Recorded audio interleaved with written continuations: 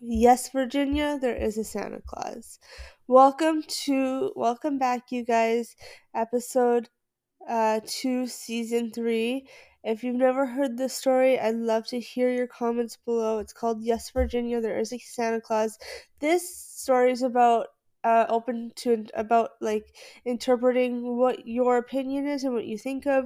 It's not funny, it's not sad, it's not serious. It's just a open to interpretation kind of story, I would think, and what you guys think. So let's get right into it. Yes, Virginia, there is a Santa Claus. Dear editor, I am 8 years old. Some of my little friends say there is no Santa Claus. Papa says if you see it in the sun, it's so. Please tell me the truth. Is there a Santa Claus? Virginia and then this is a story to, or a letter back to Virginia O'Hanlon. Virginia, your little friends are wrong. They have been affected by the skepticism of a skeptical age. They do not believe except they see.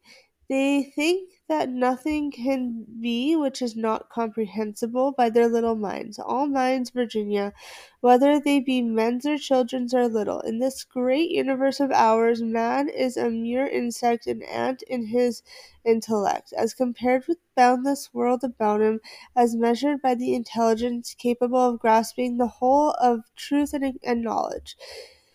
Yes, Virginia, there is a Santa Claus. He exists, as certainly as love and generosity and devotion exist, and you know that they abound and give to your life its highest beauty and joy. Alas, how dreary would be the world if there were no Santa Claus. It would be as dreary as if there were no Virginias. There would be no childlike faith, and then no poetry, no romance to make tolerable this existence. We should have no enjoyment except in sense and sight. The eternal light with which childhood fills the world would be extinguished. Not believe in Santa Claus. You might as well not believe in fairies. You might get your papa to hire men to watch in all chimneys on Christmas Eve to catch Santa Claus. But even if you did not to see Santa Claus coming down, what would that prove? Nobody sees Santa Claus, but that is no sign that there is no Santa Claus. The most real things in the world are those that neither children nor men can see. Did you ever see fairies dancing on the lawn? Of course not, but that's no proof that they are not there.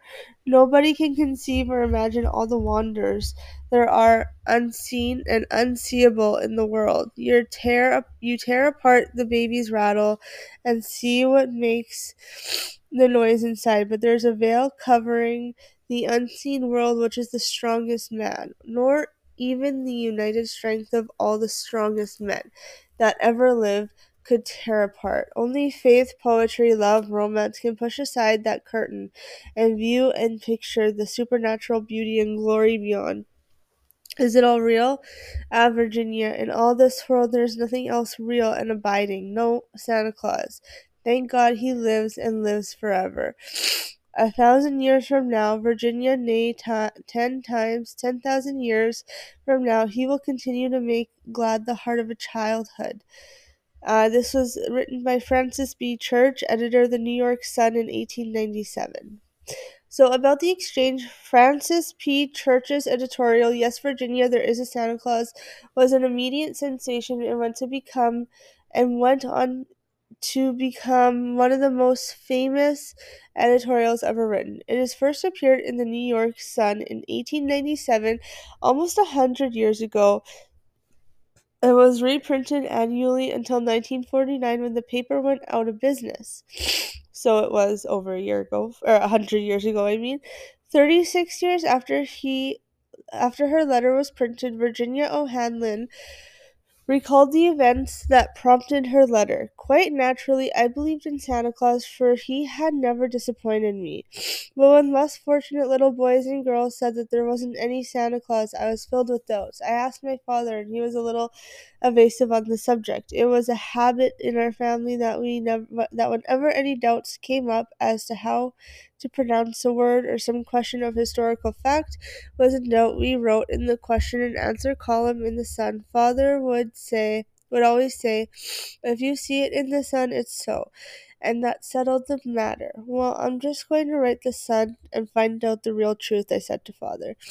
He said, "Go ahead, Virginia. I'm sure the sun will give you the right answer as it always does." And so Virginia sat down and wrote her parents' favorite newspaper.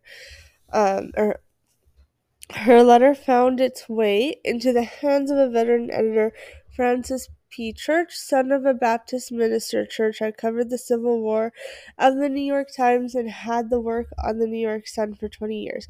Most recently, as an anonymous editorial writer, Church, a sardonic man, had for his personal motto, "Endeavor to clear your mind of cant." When controversial subjects had to be tackled on the editorial page, especially those dealing with theology, the assignments were usually given to the church. Now he had in his hands the little girl's letter on the most controversial matter, and he was burdened with the responsibility of answering it. "Is there a Santa Claus?" the childish scrawl in the letter asked. At once, Church knew that there was no avoiding the question. He must answer, and he must answer truthfully. And so he turned to his desk and he began to his reply, which was to become one of the most memorable editorials in the newspaper history. Church married shortly after the editorial appeared. He passed away in April 1906, leaving no children. Virginia O'Hanlon went on to graduate from Hunter College with a Bachelor's of Arts degree at age 21. The following year, she received her master's from Columbia and in 1912. She began teaching in New York City's school system, later becoming a principal. After 47 years, she retired as an educator. Throughout her life, she received a steady stream of mail about her Santa Claus letter, and to teach reply, she attached an attractive printed copy of the church editorial. Virginia O'Hanlon Douglas had passed away in May 13, 1971, at the age of 81 in a nursing home in Valety, New York. So, yes, it was a true story. However, I'm curious what you guys think, if you believe that story to be true. If you believe it, like, there is, like, the unseen world, and there's some things you just, um, can't, there's just some things out there that we're not sure of. And we don't see it because maybe the universe doesn't want us to see it and they just want us to believe it. And there's a big difference there. Anyways, you guys have a great rest of your evening. And I'm gonna go blow my nose because my nose always gets plugged up. So you all have a great rest of your day. Bye now.